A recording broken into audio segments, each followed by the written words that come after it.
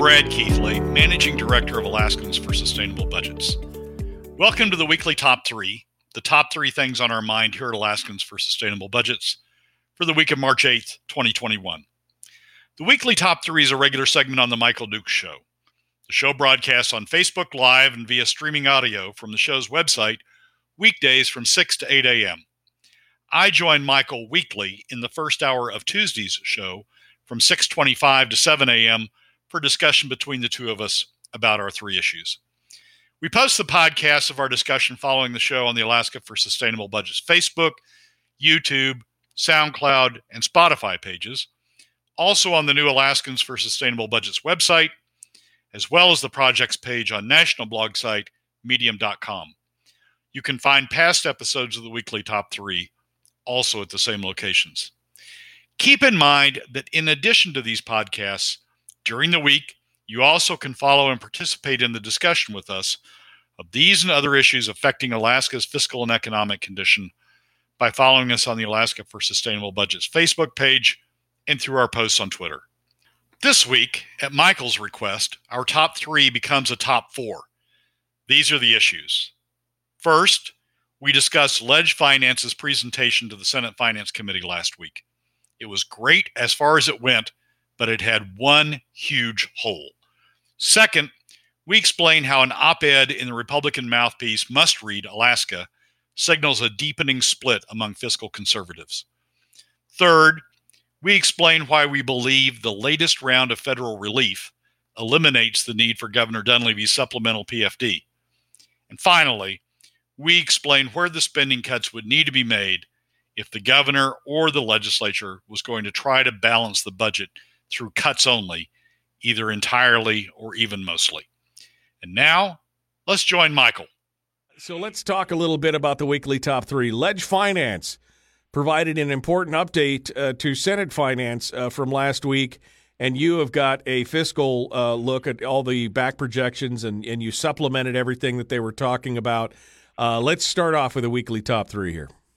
Yeah. So if you haven't been following Alaska's fiscal situation for the last decade, and you wanted one presentation to sort of bring you up to speed and set the stage for where we go from here, last Thursday, LegFinance, Alexi Painter, the director of LegFinance, did what I think is an outstanding job gathering all of the data from the last 5 years, breaking it down by spending category, by agency, and summarizing it, and then bringing it forward, looking at where we are now, and then taking it forward for the next 10 years. And it's just this presentation in terms of stage setting, I think is probably one of the best I've seen.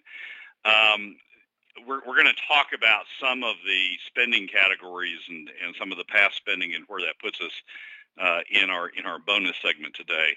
What I want to do in this segment is concentrate on a couple of things. One, if you start at page 23 of Alexi's presentation, you'll see what the Senate Finance Committee wants you to see about where the state's headed, and it's a true picture. I say it's what the Senate Finance Committee wants you to see, and I'll explain that in a moment. But it's a true picture of where we're headed, what the numbers tell us where we're headed over the next decade. And the thing about this presentation is it uses the PFD as the expansion or the contraction tool. If we have enough money, it pays a PFD. If we don't have enough money, it doesn't pay the PFD, and shows you what the state's position is in terms of balancing the budget going forward using the PFD in that fashion. Right. And basically over the next what it shows is over the next 10 years. What Senate Finance wants you to take away from this presentation is that over the next 5 years, you can't really afford to pay a PFD. The only case, and they run through statutory PFD 50/50, POMV 50/50, which is the governor's proposal, $1,000 set rate at $1,000 PFD, and a set rate at a $500 PFD. Uses Department of revenue projections, uses the governor's own projections of spending, which includes then his step down over the next 3 years, his cuts, about $600 million and $400 million in cuts over the next 3 years.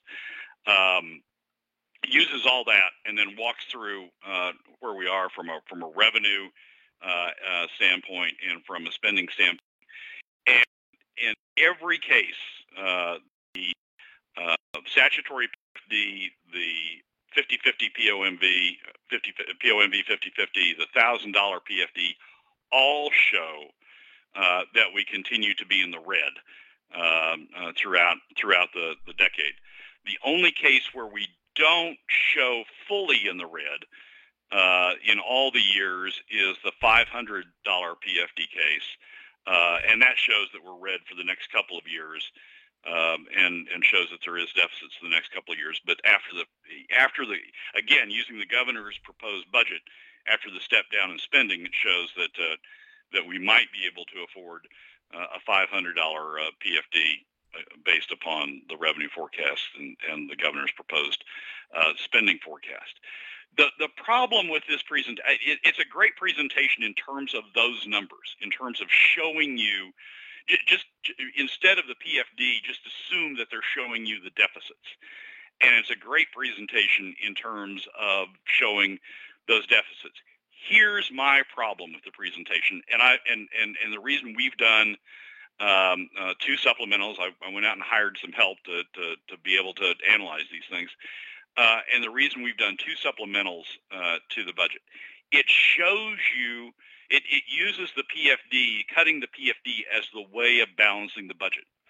It doesn't assess the impact of using the PFD cuts as a way of balancing the budget on Alaska families, and it doesn't assess the impact of using the PFD cuts as a way of balancing the budget on the overall Alaska economy.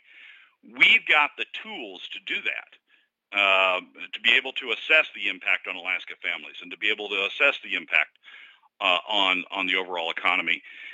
We've got 2 studies from ITEP, the Institution for Taxation and Economic Policy, one in 2017 and one that they just did in 2020, that enable us to look at the impact of using PFD cuts by income bracket, the effect on Alaska families.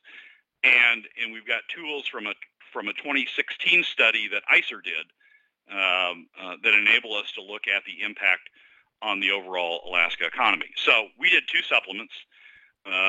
One focused on the distributional impact, the impact on Alaska families, and the other showing the impact on the overall Alaska economy.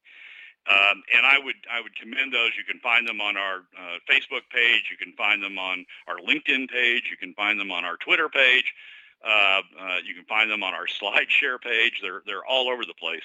I would commend anybody who really wants to take the next step beyond what LegFinance did and go look at those studies. And here's the conclusion of the 2 studies. From the standpoint of Alaska families, using PFD cuts as a way of financing the budget, as a way of financing these deficits that LegFinance is projecting, results in lower and middle, same thing we've been saying all along, but you can see the numbers in these studies, results in middle and lower income Alaska families paying multiple times higher, taking a deeper cut in their income as a result of using PFD cuts by multiple times higher than the top 20%.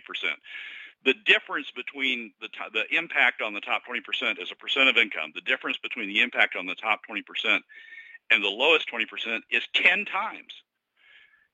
The lowest 20% are paying 10 times, are taking an impact that's 10 times to impact of their income.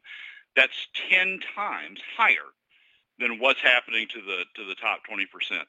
And even the upper middle income bracket, the bracket between 60 and 80%, still middle income, but the upper middle income, right before you get to the top 20%, they're taking a hit to their income that's 2 times what the top 20% is taking. So when you look at the impact of the distributional impact of using PFD cuts on Alaska families, it's clear that what's happening when you use PFD cuts to fund government is you're shoving the burden off on middle and lower income Alaska families. The second thing we looked at is the impact of the proposed PFD cuts on the economy, again, using the numbers from the ICER 2016 study. And it shows that, for example, at using $1,000, cutting the PFD down to $1,000, when you're comparing it to the statutory PFD, the income loss in the state is $1.9 billion, 1.4 times the amount of the PFD cut. You're taking that amount of income out of the state by cutting the PFD, and you're losing roughly 10,000 jobs, 9,780 jobs, taking those jobs out of the Alaska economy. And then the second thing the ICER study did is to compare the impact of using PFD cuts compared to other revenue sources. And we go through that as well in the supplement, showing that using the PFD as your income source, using PFD cuts as your income source, as your revenue source, has a larger adverse impact on overall income and on overall jobs. There's more job loss from using the PFD, from using PFD cuts as the way of balancing the budget, as there is from any other revenue source, alternative revenue source that ICER studied. Income taxes, sales taxes, property tax, statewide property tax, all of those do result in income loss and they result in the job loss, but those are lower losses, lesser losses than result from using PFD cuts. So there's the Ledge Finance study is great in terms of telling you what the deficits are, where we're headed on our current course in terms of deficits, but it doesn't tell you what the implicit proposed alternative that's in the Ledge Finance presentation of using PFD cuts. It doesn't answer the question, what's the impact of that on Alaska families and what's the impact of that on the Alaska economy? And we did the supplementals. I think to answer those questions, I think together that really, all three of those together, the two supplementals and the Ledge Finance study, give you a complete picture of what the alternatives are ahead for Alaska if we continue on the current course we are. I think the Ledge Finance presentation sort of just doesn't do that last step, that needed step, that step you're always asking me on this show, which is, what does it mean for Alaska? What does it mean for Alaska families? What does it mean for the Alaska economy? Right. Well, this and that's where these two supplementals come in. Well, this is part of the politicians' problem, right? They always look at it on like all the upsides on one side of it, and they never consider the downsides on the other, or the unintended consequences of what they're always painting the rosy picture of, well, if we do this, this is what will happen, as if it happens in a vacuum and it has no other impact. Or at least they ignore the impact that, of the things that they don't want it to look at. I mean, this is a typical political problem. I mean, this happens at every level of government, it seems like. But predominantly here, we're seeing this repeat again and again and again. We could solve all these problems if we just take this. Okay, but if you take that, what's the ramifications of taking that? Because there are downstream consequences of all these things. And, at least we need to have an equitable look at, okay, if you do take that, what are the impacts and what are – but nobody wants to talk about it. None of the legislators are talking about the, what is the true impact on Alaska families? What does it mean for job losses? What does it mean for all these other things? Nobody is just talking about that. They're all looking at, well, how much money can we get out of it to stop the bleeding? That's pretty much it. Yeah, it's a pre-cooked result. I mean, if you assume that you're going to use PFD cuts, if that's the pre-cooked result, then you don't look at anything else. The problem is, and my point is, that those pre-cooked results have the largest adverse impact on Alaska families and have the largest adverse impact of all the alternatives on all the revenue alternatives on the overall Alaska economy. And so you need to step through that pre-cooked result and say, well, is that the best? Is that the best result? Is that right. the best alternative we can pursue? I mean, isn't this the typical politician's problem, Brad, where they see a solution and it's outcome-based, like you said. I want this outcome, so I'm going to do whatever to justify getting to this outcome. Again, not looking at any of the other factors that may throw a negative light on the outcome that I want. I'm going to ignore all that. I mean, the ISA report, it's been out. You and I were talking about the ISA report, the 2014, 2015, 2016.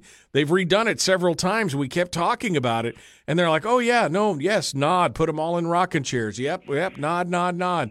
We need to do that. And nothing ever happens, and they never acknowledge that of all the levers of government that they could pull, all the levers of revenue that they could pull, that they keep pulling the worst one, and nobody is willing to acknowledge that. Yeah, let's divide this piece from Ledge Finance into two pieces. One, giving us a view, a comprehensive view of where we've been, where we are now, and where we're going. It is excellent at that. That we need to acknowledge that. We need to use it for that. But then the second layer on piece is to say, okay, so where we're going is a bunch of deficits. We run through all of our savings. When we look in the past, we've run through all of our savings.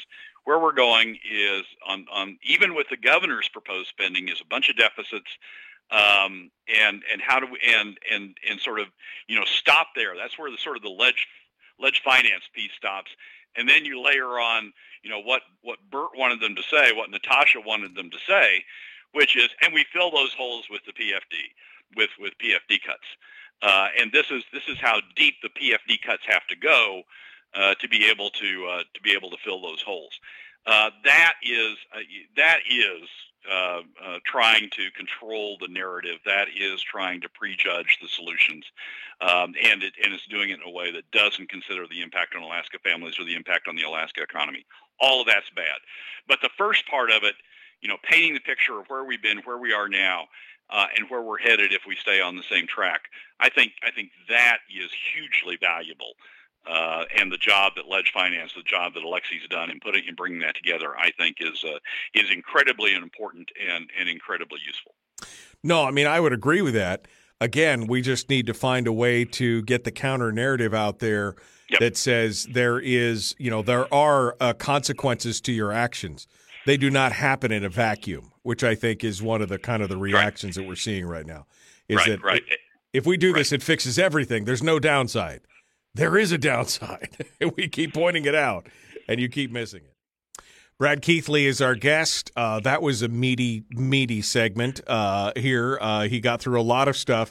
I've posted up links to the slide decks in the chat room. If you haven't had a chance to see them, you need to go take a look at them. I've posted the slide decks up in the chat room, and as you said, you can go find them out on Facebook.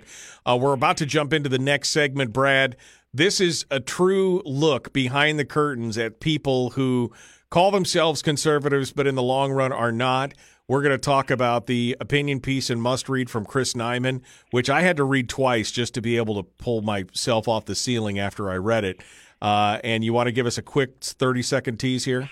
Well, I think this piece, and particularly the fact it's in Must Read, is a clear signal that the conservative so-called fiscal conservatives are about to split on how to fund state government, and I think it's a great way of focusing the discussion about what that split's going to be. Like I said, I had to peel myself off the ceiling after reading this opinion piece in MustRead Alaska, of all places.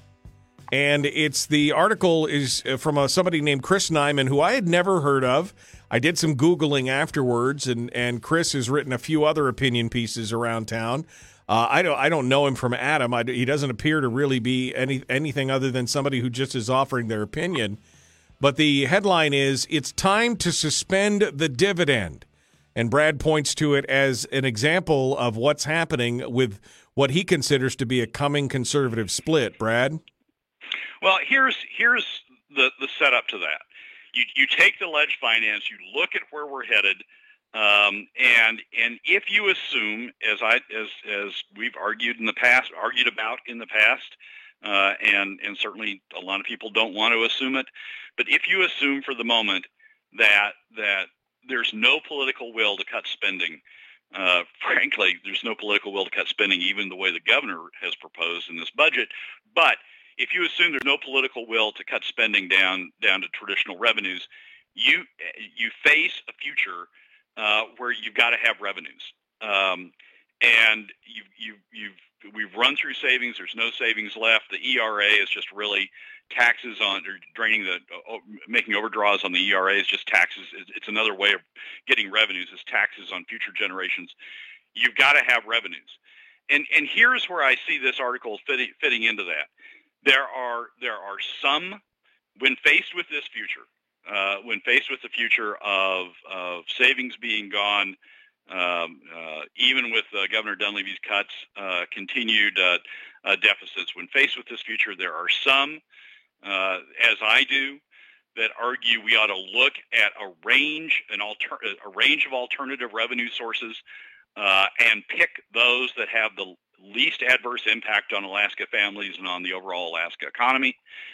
And there are others that take an alternative track and say, look, the PFD spending, it was nice while we had it, but we just ought to cut it, wipe it out, and that solves the budget problem. And if you look at the ledge finance presentation to Senate Finance, yeah, eliminating the budget does solve the budget problem, assuming Governor Dunleavy's spending cuts are put in place. It does solve the budget problem.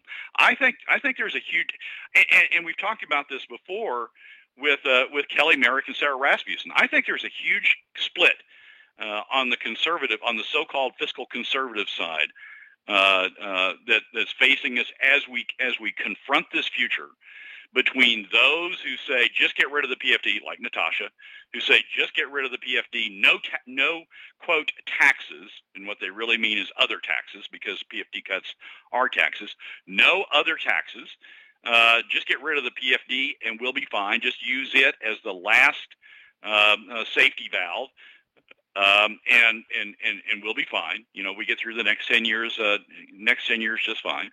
I think there's a split between those who go down that road and those who go down the road I've been on, which is, wait a second, if we're going to go down this road, we ought to pick a path down this road that has the least adverse impact on the overall economy and the least adverse impact on Alaska families, is fairest, is most equitable to Alaska families. If we're going down this road, that's the analysis we need to use. And look at alternatives, and I think there's a real split. I mean, you can see it. I can see it with what Rasmussen and Merrick have done, going on House Finance and saying they're going to oppose taxes, and by that what they really mean are taxes other than PFD cuts, because both of them have voted for PFD cuts in the past. Well, and this is what we were talking about earlier before you came on the show. That I was saying, we're going to do this segment at the end. Because, we're going to look for specific cuts, because you and I have been talking about cuts for years. And you, maybe being the more pragmatic and less idealistic of the two of us, have come to the conclusion that there is not the political will. And so what you're looking for is the least worst option for Alaskans moving forward. That's why you've talked about these other forms of taxation. But there are other people out there who want to avoid that pain.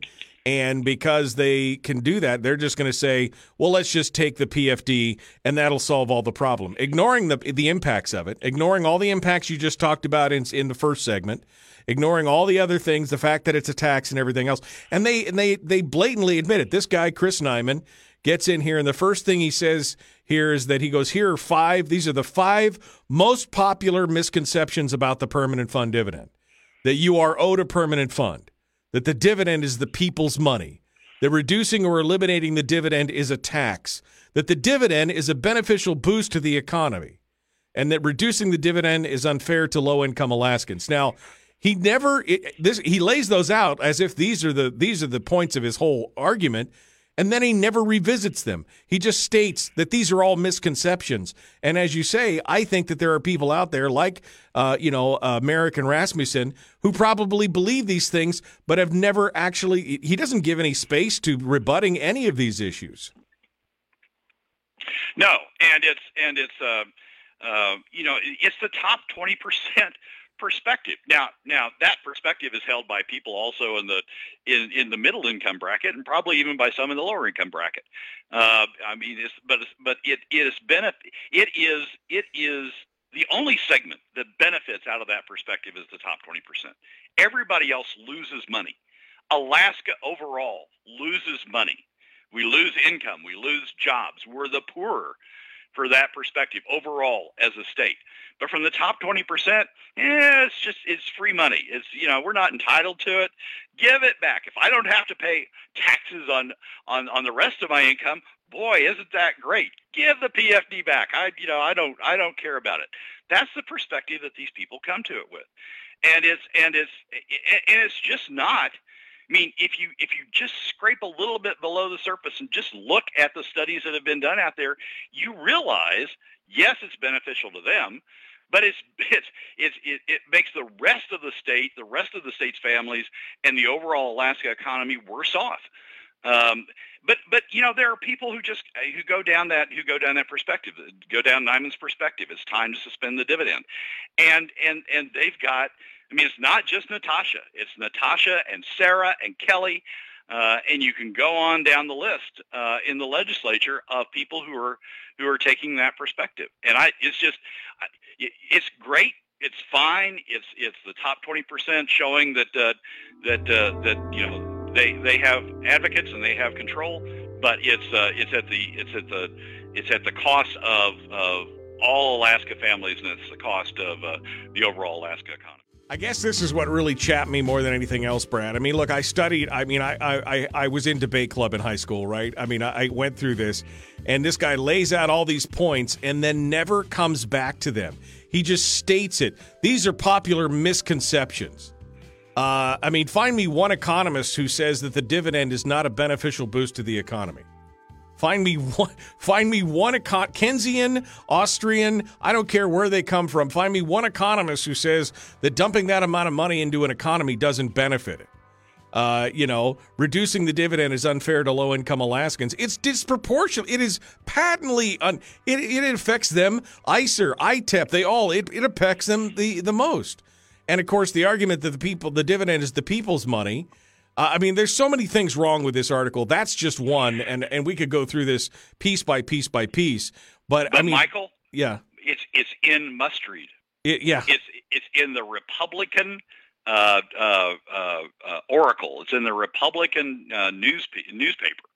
It's on. She chose to put it on that page, and that speaks to me. That speaks more volume louder than the article itself, and she chose to put it on with that title. Right, it's time to suspend the dividend. Well, and I think you and I were talking back and forth when you sent me this article, and I peeled myself off the ceiling, and I don't know if she's just looking for a clickbait title, if she's just looking to chum the waters, get more eyeballs through the website or what. But I mean, I can't believe. I mean, I have never spoken to somebody who's a true fiscal conservative that would look at this and go, "Yeah, that makes sense." No, I mean nobody would. Natasha will tell you she's a fiscal conservative, and that's exactly the title she would have put on it. That's true. I mean, I guess that's true. Those of us who are true fiscal conservatives would look at her and go, "No, you ain't. You keep using that word. It does not mean what you think it means, right?" I mean, that's what it comes down to. I literally had to read this thing twice to say, what? I mean, what? If there are conservatives out there, fiscal conservatives who believe what's being said here, I apparently am not. I apparently have been using the word conservative wrong all these years. Well, it's interesting. This article is interesting for two things. This op-ed is interesting from two perspectives. One, that its perspective being given. We'll talk about it in the segment, but it's a very interesting perspective. But the second and perhaps more important thing is it shows up on MustRead. Right. Now, if MustRead is anything, it is the Republican mouthpiece in the state, self-proclaimed Republican mouthpiece in the state, and sort of the insight into the governors, occasionally the insight into the administration and what the administration's thinking. For Suzanne to publish this piece on MustRead, I think is important in its own right. Sort of separate and apart from what the piece says, the fact that she's giving it space on MustRead, I think, is an indication that at least there's some who are going this direction. Yeah, no, I think, although I am heartened by the commentary section in this piece. After this piece, it just basically shreds the entire piece from top to bottom. At least I know that there's some people out there that feel the same way that I feel about this. You want to touch on number 3 real quick, or we got about 3 or 4 minutes here? I do want to do 3 because I think it's important. Governor Dunleavy has talked a lot about the need for a supplemental PFD supplemental PFD this year because of the needs of Alaska families. Number 3 is an analysis I put up on the Alaska for Sustainable Budgets page that people can go see. But number 3 took a look at the checks that are coming to Alaska as a result of the December and now the March congressional actions to provide stimulus into the U.S. economy. The checks that are coming to Alaskans, and compared that to Governor Dunleavy's proposed supplemental PFD. I was amazed when I did the numbers. The governor proposes a supplemental PFD into the Alaska economy of $1.225 billion. The checks, the stimulus checks that are coming into the Alaska economy, coming into Alaska's hands, checks in hand, cash in hand into their bank account, from the December legislation was $0.368 million. From the newly passed March legislation is $8.56 million. You add those two together, they're $1.224 million compared to Governor Dunleavy's proposed $1.225. From my perspective, what I think that says is the federal government has handled what the governor proposed with the supplemental PFD. The federal government is putting checks into the hands of Alaska families in the same amount as the governor proposes. Now, whether the federal government should be doing that, whether we should be going into debt at the federal level to do that sort of stuff, that's an entirely different debate. But from a standpoint of dollars into the Alaska economy, into the hands of Alaska families, the federal government has done it. And I think, frankly, the governor, we need to back off talking about this supplemental PFD for FY21, because the only way it comes through a PFD, for a permanent fund overdraw, and as a tax on future Alaska generations. We don't need to do it anymore. If the governor's concern was where Alaska families sit and getting dollars into the hands of Alaska families, the federal government's done it. And I think we just need to go on by that issue now and go on and start talking about FY22 and not be talking about the supplemental PFD anymore. Kelly asks, isn't the criteria different from the federal government versus the PFD? I guess criteria would be attainment criteria, maybe, or payment criteria. No, it's she's talking about the qualification criteria. So that's what I meant. Yeah. Sorry. Federal government phases out at I think they finally agreed on $70,000. Starts phasing out at $70,000 or $140,000 for a married family, and then it goes to children as well. That is somewhat different. So the skew of the federal government payment is almost entirely to middle and lower income Alaska families, as opposed to going to the top 20%. They're above the criteria. So the skew is a little bit different. Frankly, that puts more money in the hands of middle and lower income Alaska families than what the governor's PFD proposal was going to do. But that's where the skew is. Quickly, Bill says, so what? Back off the money that's actually owed us? What the hell? I mean, I think that's his question. 30 seconds here. The money has already been used. It was used to balance the budget. It's already been taxed. what the governor's proposing to do is go take from a pot of money that's set aside for future Alaska generations, take from that and give to the current Alaska generation, tax future Alaska generations. And what you're really doing, what he's really proposing to do, is take money from future generations and give it to the current generation. We don't need to do that. We don't need to do that. If Alaskans need more money in order to deal with the current situation, the federal government has done it. Welcome to Hour 2 of the Big Radio Broadcast, The Michael Duke Show. It's Tuesday.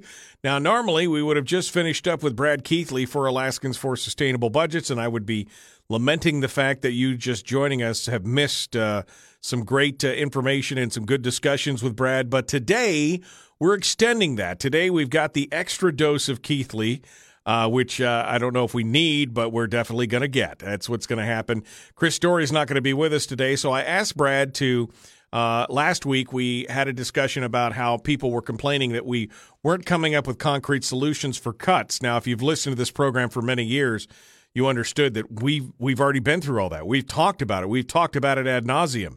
But at some point, Brad had decided that there just wasn't the political will to cut, so he changed his tact to talk about the least worst option for those of us out there. If we were going to get a tax, we should at least talk about the one that benefited Alaskans overall and basically spread the pain, so to speak.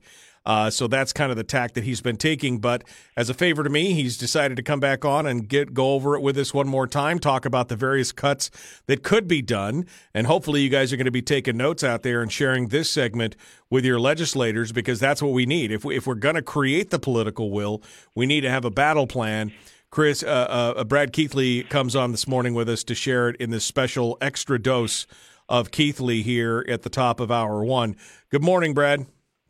Good morning, Michael. How are you doing now? Yeah, I'm doing fine. It's all great, man. It's just good. It's fantastic. All right, so let's dive into this here. This is our chance to answer a few questions, to talk to a few people. You know, again, you've taken a lot of heat because all you ever talk about is taxes, and I think I just lined out why you're talking about taxes now.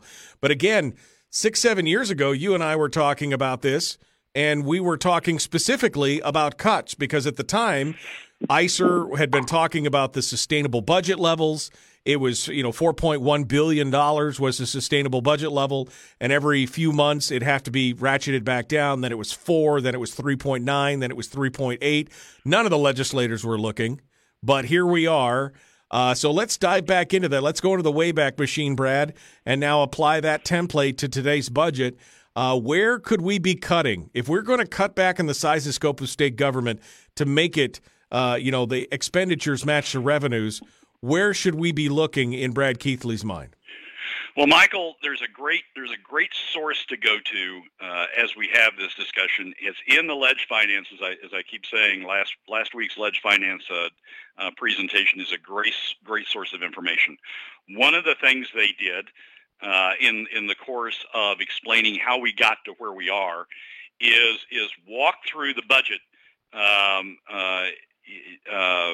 from 2015 to current day, the fiscal year 15 to current day, and walk through it by spending category, by agency, by statewide item total, and they lined it up with those that cost the most to those that cost the least.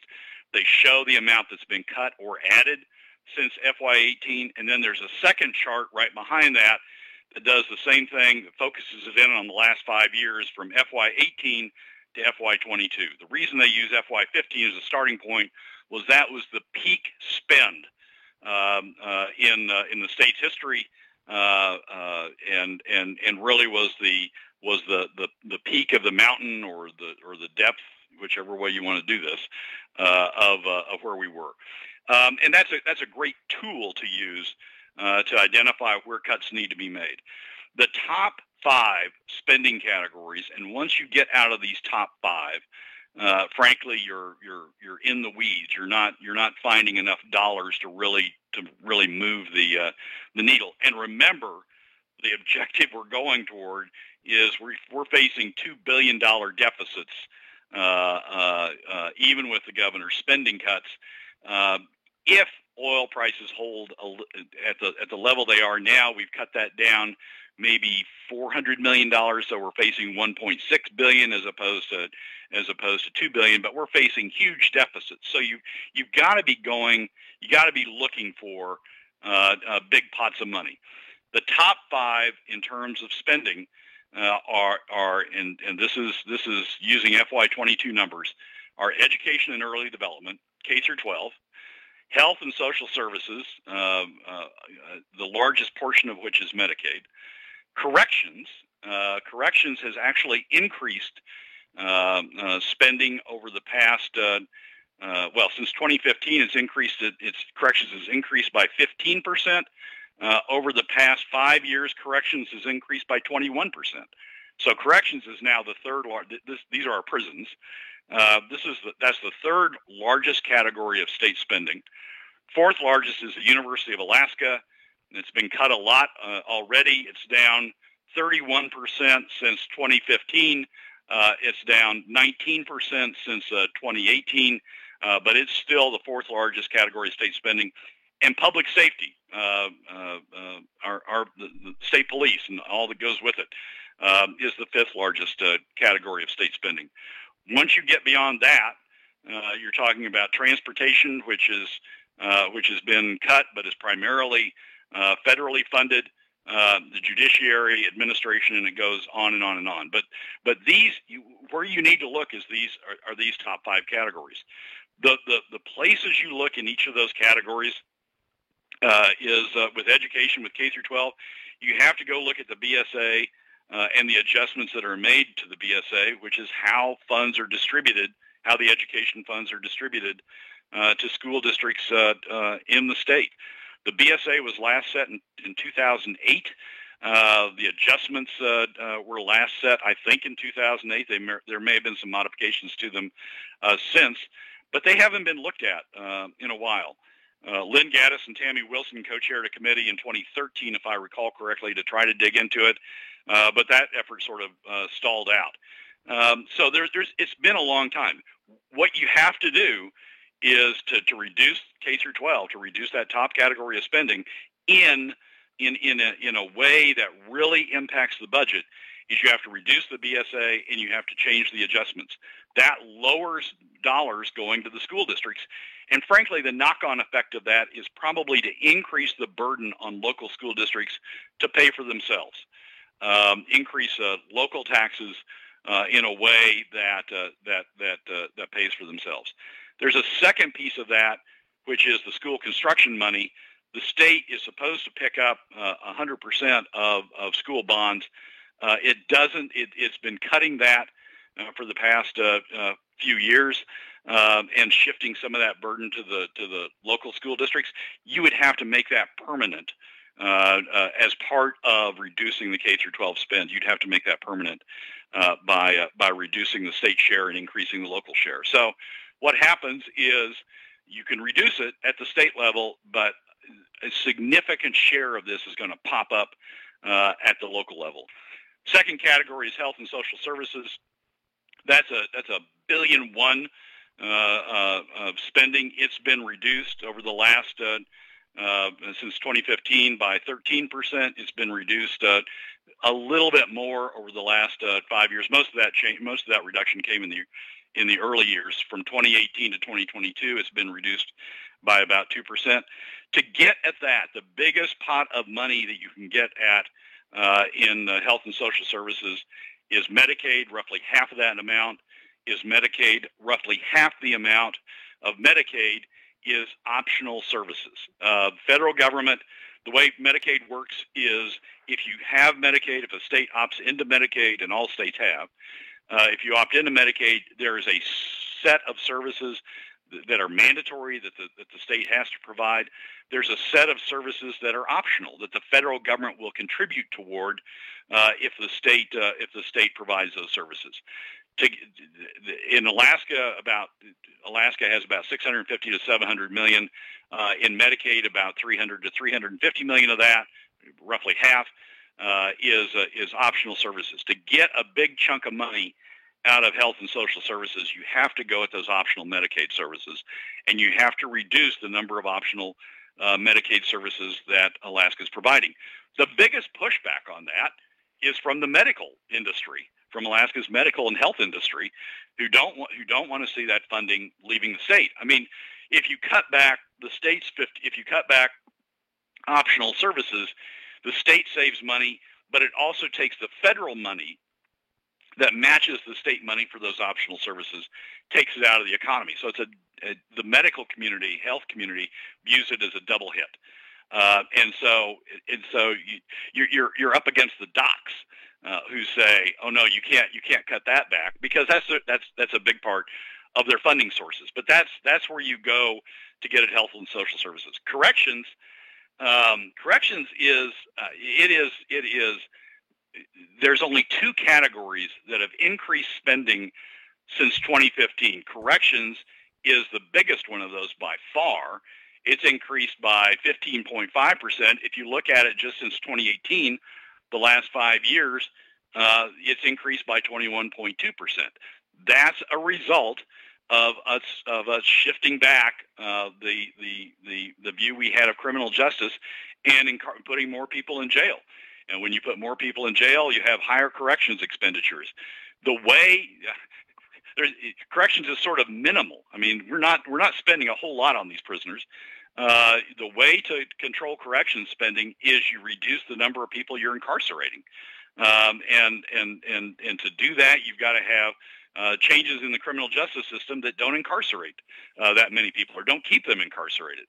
And that's what you've got to focus on if you're trying to reduce correction spending. University of Alaska, it's been reduced, as I said, 31.5% since 2015. It's been reduced 19% since 2018 alone. That's a big chunk, but there's more to be had. We are still spending on the university. We're still spending more per full-time equivalent student than the lower 48, even adding a generous Alaska adjustment. We're spending more per full-time equivalent student on our university system than elsewhere. The university has resisted going to one campus, with the rest of the campuses being branches. That's where the next big chunk of savings is. They've probably got it down to fairly bare bones, keeping the three university systems that we've got. If we're going to make additional changes there, we have to go into that three university system. But there's not a whole lot. We've gotten a lot of dollars. We've gotten $118 million in change in reductions since 2015. There's not a whole lot more there to get us down. Maybe another $50 million if we go down to lower 48 full-time equivalent standards. Next category of spending is public safety. That's done the same thing corrections has. It is the only other category since 2018 where spending has gone up. It has gone up 2.4% since 2015. It's gone up 35% since FY 2018. That again is a function of how we're viewing our criminal justice system. If we want savings there, we've got to go into the criminal justice system, and we've got to make changes where we're not needing as many police to enforce the criminal justice system we've got as we've got currently. From there, you can get nickels and dimes, frankly, in terms of the overall $2 billion deficit.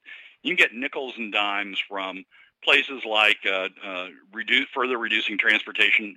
Recall the governor tried to do that by closing certain transportation locations, one in particular on the road between Anchorage and Kenai, and he gets a lot of pushback for that. But you can go and make some more reductions in transportation. Judiciary has seen a slight increase over the last 5 years. Administration the Department of Administration has seen an increase over the last 5 years. The legislature has increased its spending over the last 5 years by 13%, but it's still only $8 million in total, even with that increase. I mean, there's a lot of staffers down there. Maybe you go at staffers, but the point is, that all these other categories are nickel and dime categories. They're not going to get you the $2 billion. Right. They're, again, diminishing returns once you get down below the top five, essentially. It's all diminishing returns for what's going on. Brett asks a question, says, covering the state reduction with a school district increase of cost is a wash, not a true reduction. Where do you think the district increases will come from? And I think this goes back to the government closest to the people is most responsive again, that if the people decide that they don't want to include those things in their local communities, they're best equipped to handle that, right? Yeah, exactly right. And the example that I use often is the school buildings that we built. We built world class, A class school buildings, and it's nice. It's great to have them. But what was happening was the local school board was deciding on the type of building they wanted, but the state's paying for it. So you had this disconnect between cost causation and cost responsibility that I think, frankly, ended up with much more expensive school buildings than we needed. If you push that cost responsibility down to those who are causing the cost, I think they take a lot different view of school buildings, and right. I think that's translatable also over to the instruction that the course of instruction that they do. Well, no, and I agree with that because that's how it was sold to the communities. Oh, this is free money. Why wouldn't you want this for the children? It's free money. We're going to get free school buildings. That's how it was sold to people with no responsibility heaped on them for sure.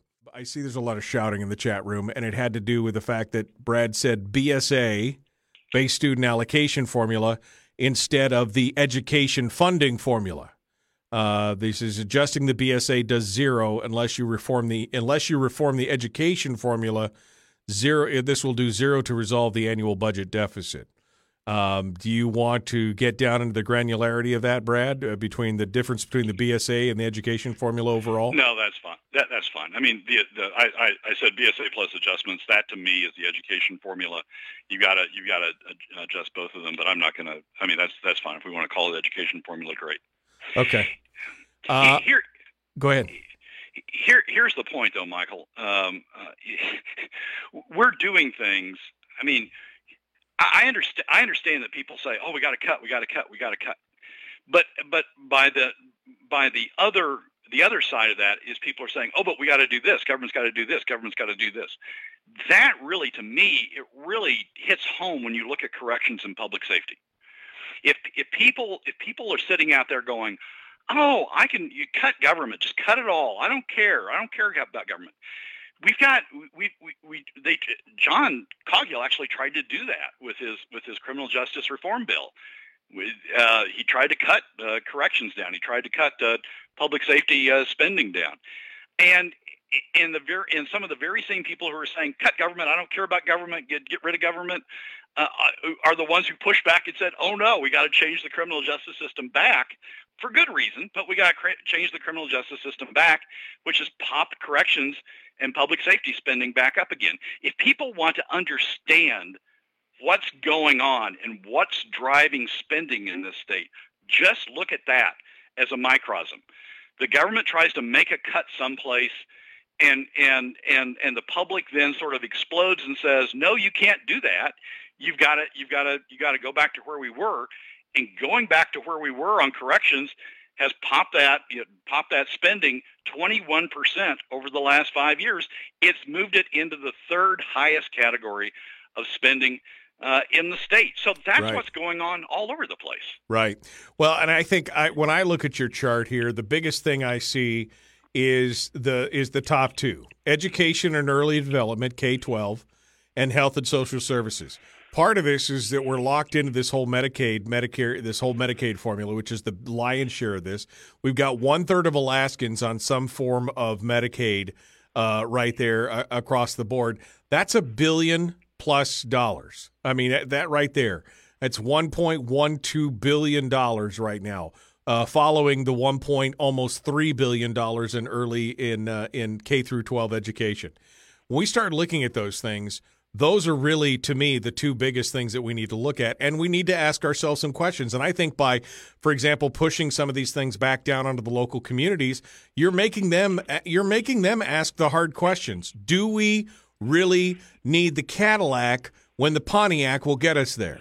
You know what I mean? I think that's the question. And by the way, the Cadillac, we've got the Cadillac, but we're still driving around the hood because we still can't produce a good outcome for what we're getting right now. We need to rethink this whole thing. I think that's where most of those changes are going to come. We've got about a minute here. No, that's where, if we're going to make changes, that's where they've got to come. But you're going to see a huge pushback. The Matsu local government pushes back on pushing on state government pushing those costs to local government. They don't want to see those costs coming to local government. They want to complain about the cost of state government, but they don't want to see those costs coming back to local government. One correction, that $1.1 billion in health and social services, only half of that's Medicaid, and only half of the Medicaid is optional services. So you're looking to fix Medicaid. It's a huge chunk. It's about, optional services are $300 to $350 million. It's a huge chunk, but it's only that. You're not fixing Medicaid doesn't get you $1.1 billion. Okay, and you're right. You're right on that. Okay, we're out of time, Brad. I appreciate you coming on and taking this deep dive with us on this. Thank you for going the extra mile with us today. We appreciate it. Michael, my pleasure. Thanks for having me. Thanks for coming on board. Well, that's a wrap for another week's edition of the weekly Top 3 from Alaskans for Sustainable Budgets. Thank you again for joining us. Remember that you can find past episodes on our YouTube, SoundCloud, and Spotify pages, and keep track of us during the week on Facebook and Twitter. This has been Brad Keithley, Managing Director of Alaskans for Sustainable Budgets. We look forward to you joining us again next week on the weekly Top 3.